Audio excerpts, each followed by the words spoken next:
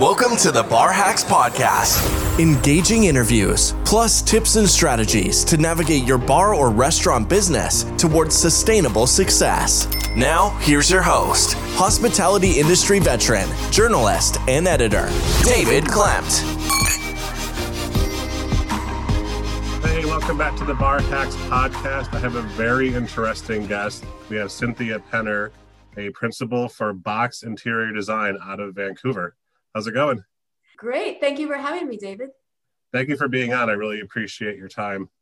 So I have to ask how you got into interior design and how you got into hospitality interior design.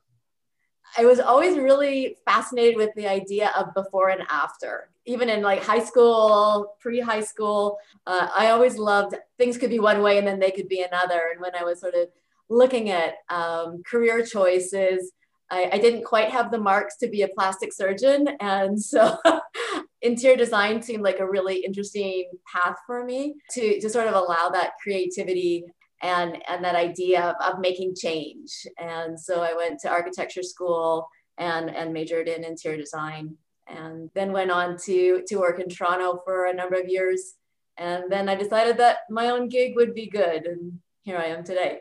What drew you to restaurants, bars? You got a brewing company here. You have the Rogers Arena projects. How did that all come about? When I started doing interior design, I started my career doing corporate work, nice offices for people, and that was fine, but it was very transactional. And I felt that there was something missing in that connection because it felt really personal to me, but it wasn't very personal to them. It was just like, well, thanks, that looks great. You're on time, you're on budget, let's go. That was that. And then I did my first hospitality project, and it was like a meeting of minds. Here were people for whom it was so personal, and it didn't start and stop with the job. Like they lived their life as hospitable people who loved people. And that really resonated with me. And for me, design doesn't sort of start at 9 and end at 5 either. Like it's just a way of going through life and a way of seeing. And so it just seemed really natural to kind of combine these things. Certainly in my personal life, I've loved always to travel, and travel for me is where are we having breakfast, where are we having lunch, where are we having dinner, where are we having drinks. Like that is how you experience people and cultures and places. And so that was always just a really natural part of my life. And so to be able to sort of bring that into my professional life was like the perfect synergy kind of thing. Do you have a favorite type of venue you like to make? I mean, I'm not going to make you call out your favorite client because we talked before and you said they're all your favorites, of course. They're all our favorites. But do you have a type of restaurant or a type of bar? I love working with entrepreneurs. I love, it's very glamorous to work with the big players that, with big brand names behind them. And that's lovely in one sense. But the passion and vision of someone with a dream and it's personal, that is magical to me. And being able to walk with them because they've been laying in bed for the last months or years thinking about this entity that they want to create, and then to be able to be entrusted with that dream and then to work with them and then deliver something that's even more exciting maybe than what they even imagined, and have that kind of oh hooray, it's so awesome. I just love it every time. So I know every project is different, but can you maybe walk us through what it's like to work with you in Box and how to take someone's ideas and just get them out of their head? Not everybody knows how to describe what they're seeing, and then make a true brick and mortar realization of their vision. Sure. I think what works best that we found in our process over the last sort of 25 years is really talking very carefully about what do we want to create, who do we want to come, why will they come, where are they coming from, why will they want this more, and really getting to the crux of what's the motivation behind why you're opening this and why do you think other people will respond to that? And the more we can tap into the why behind it, the more that you can curate this place into being the perfect example of whatever it is you're trying to do. And that's completely scalable. Like it could be a bar for 10 people, or it could be, a bar for 10,000. But why will they come? Why will they come again? How do they know that you love them? And how is that expressed through every decision that you make? It's something even as simple as, okay, we have a bar. What is the bar made of? Is it made of wood? Is it made of stone? Is it made of zinc? Is it upholstered? How do you feel when you rest your arm on the edge? Can you sit at the bar? Can you not sit at the bar? How come? Is there a footrail? Is there not? All those things, they seem really minor, but they actually tell a very specific story that if you take that same reasoning and apply it to every other aspect of the built space, you're going to be so laser focused on why you're doing it, and the community that you're attracting will love it. So that's the journey that we try to take with all of our clients. You have maybe some tips or tricks for getting someone's idea out of their head if they just really can't maybe describe it to you on your first meeting? Yeah, we have quite a range of clients, and some of them come to us and they're like, I want to build a steakhouse. Here's the space. This is my budget. I have to be open on this day. And then they walk away. That's interesting. And then we have other people who have a vision but have a hard time getting the words out. And so sometimes we use visuals of other projects in the world that might resonate with them. Maybe they're not even hospitality projects, but it could just be, I love how I feel when I look at this picture, or I love how I felt when I visited this place. And then we try to drill down as like, what about it do you love? What is it that's attracting you to that image or that feeling? And what does that make sense? Sometimes it helps for people to describe what they're looking for. Like it's like a car or like a fashion house, or we try to ascribe a band, maybe like a musical group or something that it's like, oh yeah, it feels like this, and if it feels like, the Carpenters versus feeling like a punk band, maybe we can talk, right? So you don't have to be an expert in design to talk about design, because really design comes from a place of an attitude. And if you can capture the attitude, then everything else can flow from that. So it sounds like you really create relationships then with all of your clients. You're not just creating some stuff for just, oh, it's a steakhouse, here's a steakhouse, and you throw it at them. You really get to know who they are.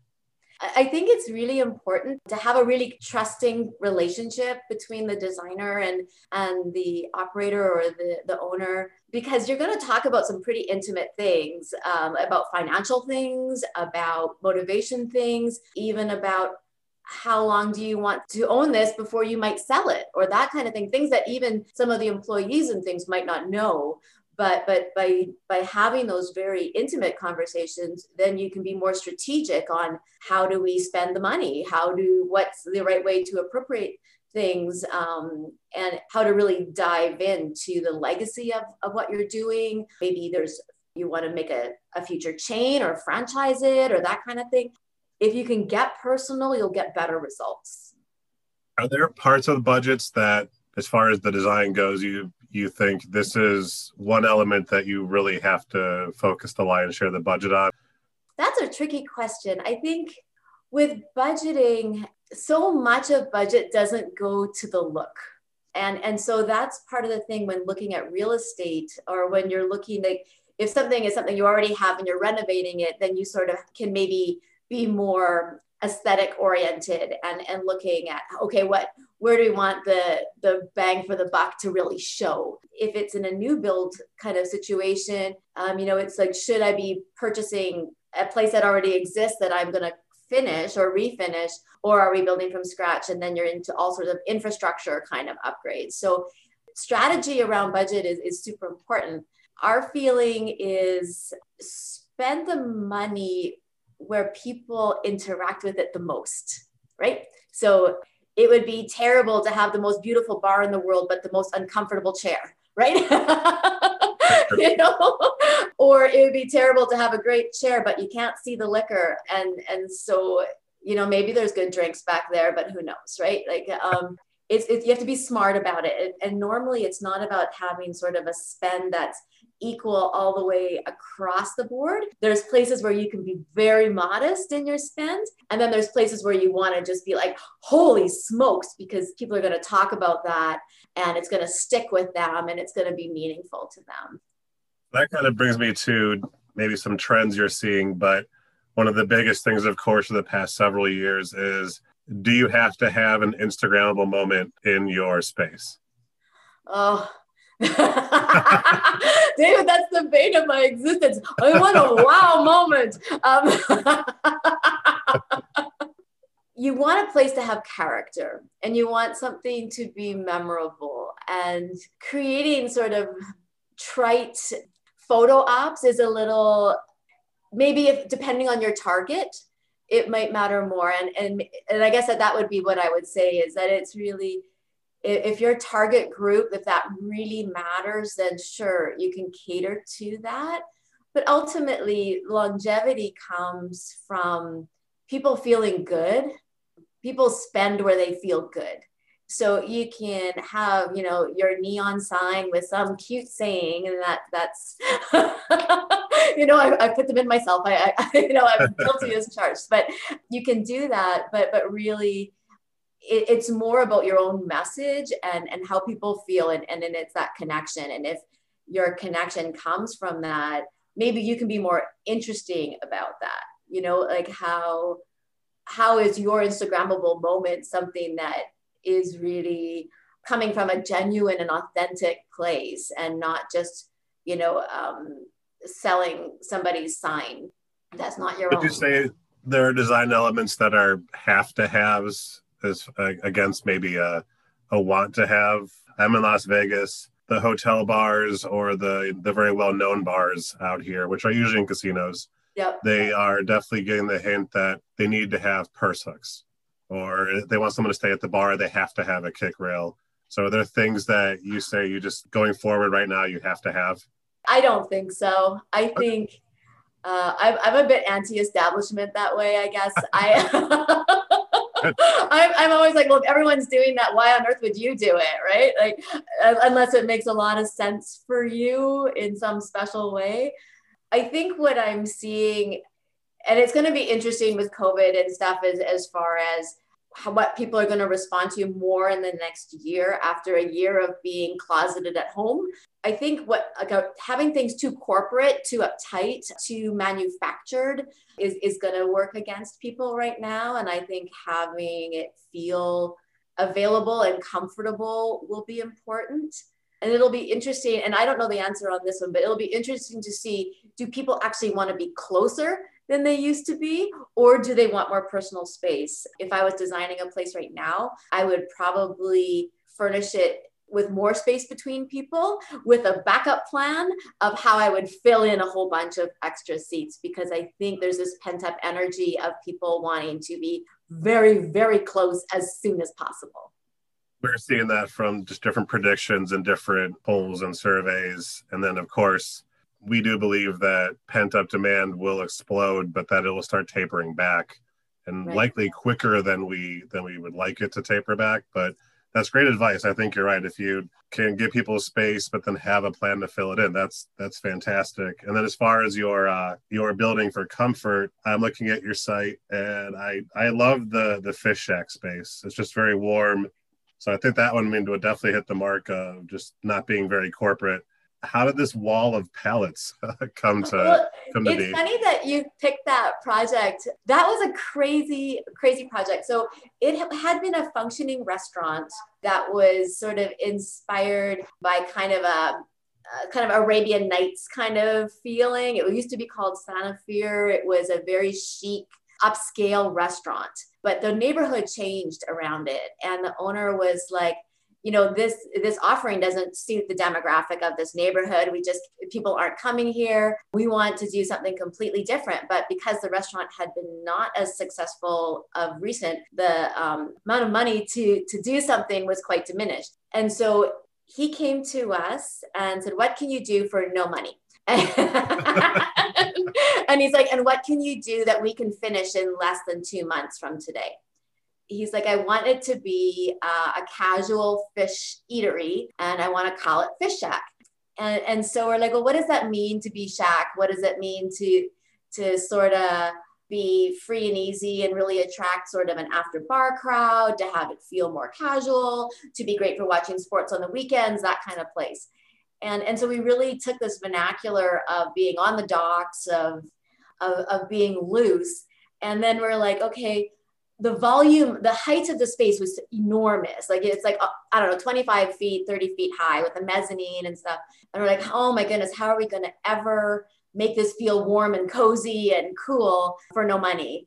And so we're like, what's free? And so we went, our contractor drove around the city and picked up full, like used pallets from around the city. And in fact, people still phone him to this day saying that they have extra to give away. And then we created this idea of kind of hanging out behind pallet stacks, but did it as a 3-dimensional design device. And then we hid little porcelain sockets behind them to put light bulbs in. So you kind of had this glow. And it really changed the nature of the space from being a very formal space to being a place that just felt easy. And then we just kind of had little kind of cute nods to that kind of seaside feeling with life jacket material, seat cushions and things like that, that just sort of played into that fish story in the quiet place. Hi there, just a quick message before we get you back to this episode. If you're looking to take your bar, restaurant, or hospitality business to the next level, I mean to profits of 12 to 15% or more, it's time to take action. Let's start creating your roadmap to success with our proprietary strategies, tools, resources that will inspire your team, activate your potential, and lead your hospitality brand to margins you never thought possible. Visit krghospitality.com right after this episode for more information. Now, back to the Bar Hacks podcast. How often do you get a client asking you, what can you do for no money? That happens a lot, actually. We all know it's a tough business, right? So I think being like, it's lovely to have a big budget. Of course, that's great. It's lots of fun and there's more options. But I think people shouldn't worry about working with a designer if they do have modest budgets, because there's always a way to go at it. You can't create luxury without money, but you can create interesting for very little money. And so it's more about being smart. And it goes back to those ideas of who do we want to come? Why would they come? How do we create an authentic voice here? And just being clever about things versus just throwing money at it and, you know, everything having to be shiny and new. I feel like I know the answer to the question already, but is that really interesting to you to have to solve challenges rather than just have the budget to just get something done and that's that? I think most designers love lots of fences. Like we love the challenge of constraints to get to a path.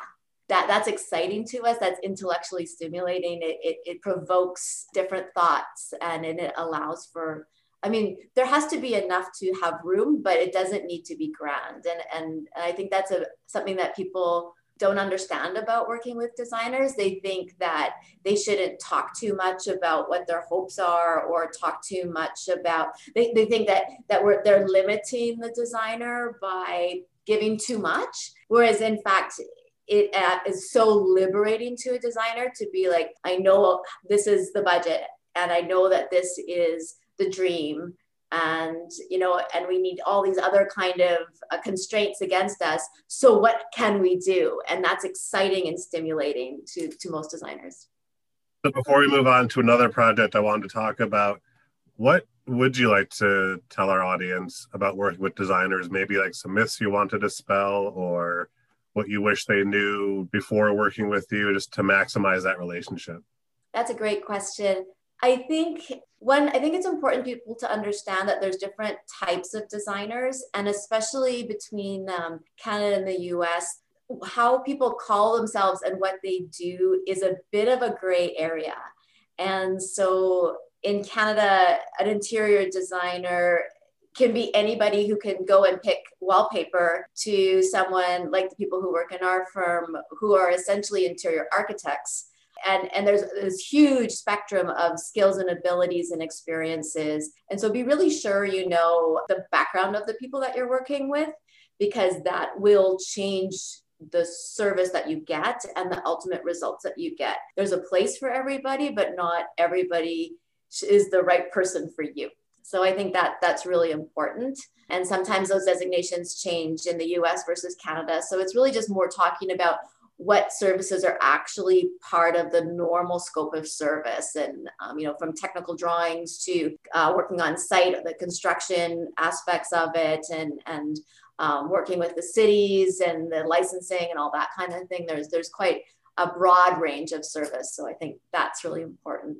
The other thing that comes up a lot is, and I sort of mentioned it a bit before, is people worrying that if they tell the truth about what they really want or how much they have to spend, if they're really transparent about those things, that they'll be taken advantage of.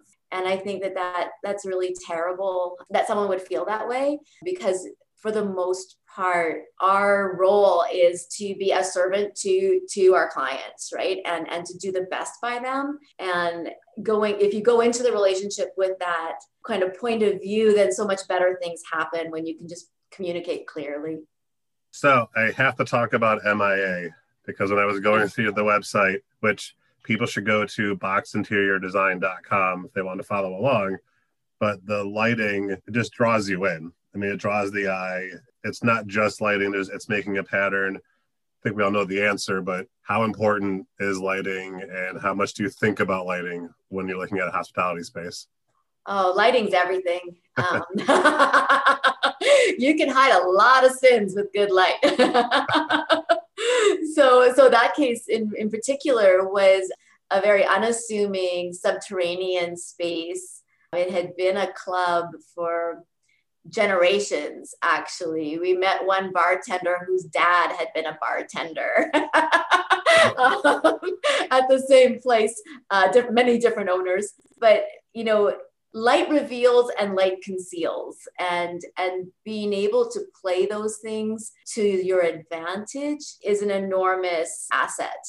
In that particular situation, it was a dance club. So, we did have the benefit of a really terrific lighting consultant out of the UK that was part of that project, because it all had to be tied into the sound system and everything. And it was quite an interactive lighting program.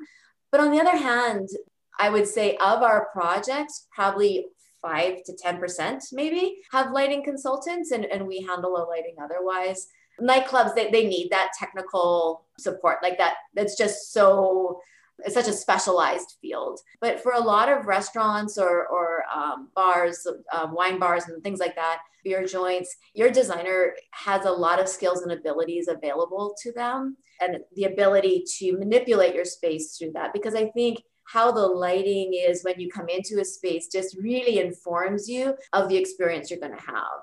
It can also ruin your experience if the lighting isn't right. Oh, yeah. We've all been there. There's a reason they turn the lights on at the end of the night. Like, you just want to go. Very true. Yeah, I've been out here quite a few nightclubs with the lights on, and it's a much different experience. Yeah. And I don't know if you've ever seen it, but we have a nightclub that we have a robot chandelier, and it is very much a part of the show. It's like you said, it's not just you can go to a nightclub and hear some lighting. Right. It has to do with the audio system, with any kind of video, any kind of interaction, because this one drops down to over the dance floor. Nice. And fogs everybody. I mean, it gets crazy with, different lighting. So. Right. And then that's the magic, right? Like, that's like, whoa, yeah, I want to go experience that. That's amazing. Exactly. Right? And that helps with your DJ program, and it all creates this amazing synergy, and you can really play with that. Every year, and I love my PR reps, but every year I get sent the Pantone color of the year. And I was going to ask you, should operators really be worried about the year's color, and should they figure out how to incorporate it? Or is it really just a trend that maybe new builds should consider? Yeah, I think unless your lease term is 1 year, going with the color of the year is probably not your friend. I think it really just all goes back to being genuine. There's no really such thing as or people shouldn't feel so compelled to go to Instagram or Pinterest and see what the hottest trending thing is and think that that's what's good for them.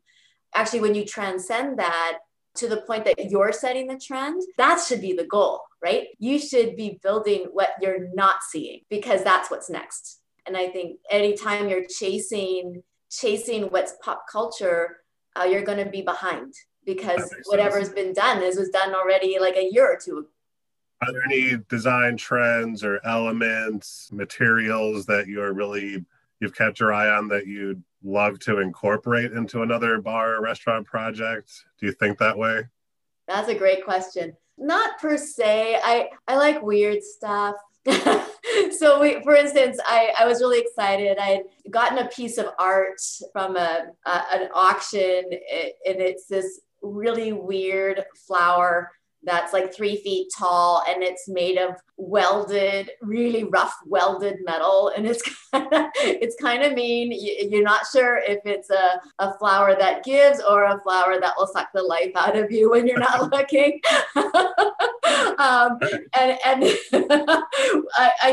We sort of used it as an inspiration for an idea to clad a fireplace that was in a bar, to have these big panels of really distressed cast metal go around this bar, to have this real brutalist 70s kind of vibe. The previous life of this restaurant was quite restrained and staid and safe, and we were trying to shake it up and have it feel a bit more rustic and rugged and masculine. And so we wanted to do this. And then we ultimately, that solution would have been like, I don't know, it was $100,000 solution to a problem that also weighed tons. So that was maybe not a great idea, but we were able to take that idea and talk to an artist who was able to recreate that in plaster and liquid metal. And it turned out amazing and actually transcended what our original idea was. And so I think it's sort of going through life and saying, okay, well, how does that make me feel? I really love how that makes me feel. I like the energy of that finish or that thing. And then maybe there's a way to interpret it that's actually better than what you originally hoped. Is there a prediction or trends that you are starting to see restaurateurs and bar owners and hotel owners gravitating towards right now? Well, I think it's interesting. I sort of see two paths, and I'm not sure which way we're going to land. I see one path where things are getting simpler and quieter and more handmade and more craft, really pared back, really organic, I guess, is sort of one way that I see paths going. The coloration is really soft and neutral on the warmer tones, like getting rid of all the harsh colors and everything being sort of gentler. And then I sort of have this feeling that sort of those late 80s kind of feelings are also kind of coming back. All of a sudden, the black leather sofa doesn't necessarily feel so tragic. And you're kind of like, maybe that there's a place again, Maybe it's not all bleached oak and soft pinks and beiges and, California Napa feeling. Like maybe there is this, I don't know, this 80s thing coming back. And I feel that might be, it's feeling more correct again. It's interesting you mentioned the black leather. There's a flask company called Rag and Proper, and they outfit their flasks in different leathers, and they just announced this week that their new one is black leather. So it's interesting that you pointed that out. Sponsored by, yeah. I wish, that'd be fantastic. Yeah, no, it's funny. It's sort of been like, no one's been allowed to use black leather in our office for years, right? Like, so. I've never even thought of that. I mean, but I'm thinking back. We have a place called the Barber Shop out here. It's at the Cosmo. It's a speakeasy. It's actually through a door that's manned by usually a very large gentleman, and it's through an actual barber shop. And it's supposed to sort of be like an LA living room type feel. Yeah. And all the couches seem to be like distressed brown leathers. And I'm sure they're not, distressed. I'm sure they're very, very crafted and very expensive, but Right. I'm thinking back and yeah, that's what you see. You see different shades of browns. Yeah. You don't see black leather right now.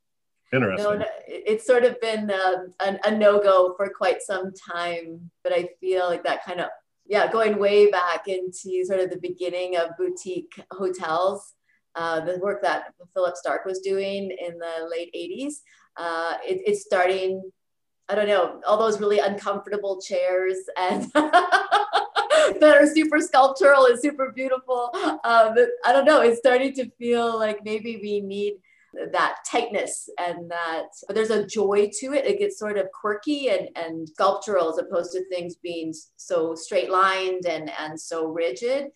I don't know, there's been quite an aesthetic of sort of just pure lines. And then there's right now it's very curvy, very feminine kind of movement. But I feel that there's this place of where is the random line and sort of these unusual sculptural things. I'm not sure if you get asked this a lot, but who decides that a style is now back in style or a certain thing is cool again, but then like we don't touch this for 10 years? Is it just someone does it and the public goes, I like it? Or how does that happen? I don't know. It's sort of a crazy global organic group think. I don't know. It's kind of like the rise and fall of whiskey or a particular, I don't know, like, Merlot was a thing for a long time, whatever. Like it's just this kind of, the world gets excited about something and then it just starts bending and then there's a reaction against it. And this has happened through all of history, right? And the 50s aesthetic informed the 80s aesthetic, which is now maybe informing us again. And then the Art Deco period in the 1920s influenced the 1970s, which influenced the last recent years. And so you just sort of see there's these sort of waves, and they have to do with economies, they have to do with politics, they have to do with art movements, food movements, discoveries. It's really interesting. It's impossible a question to answer, but it is sort of a global response to society. How can people connect with you, social and the website? We're certainly on Instagram, Box Interior Design. Call me, I'm available. Our website, boxinteriordesign.com, is a great place to get a hold of me or my partner. We'd love to chat. Pick up the phone. We still love just to talk. Thank you so much for being on. This was awesome. Thank you, David. It was really fun. Thank you very much. Thank you for listening to the Bar Hacks podcast, produced by KRG Hospitality and hosted by me, David Klempt. If you like what you're hearing, please rate, review, subscribe, and share. Follow us on Twitter @AskBarHacks and Instagram @BarHacks. Talk to you soon.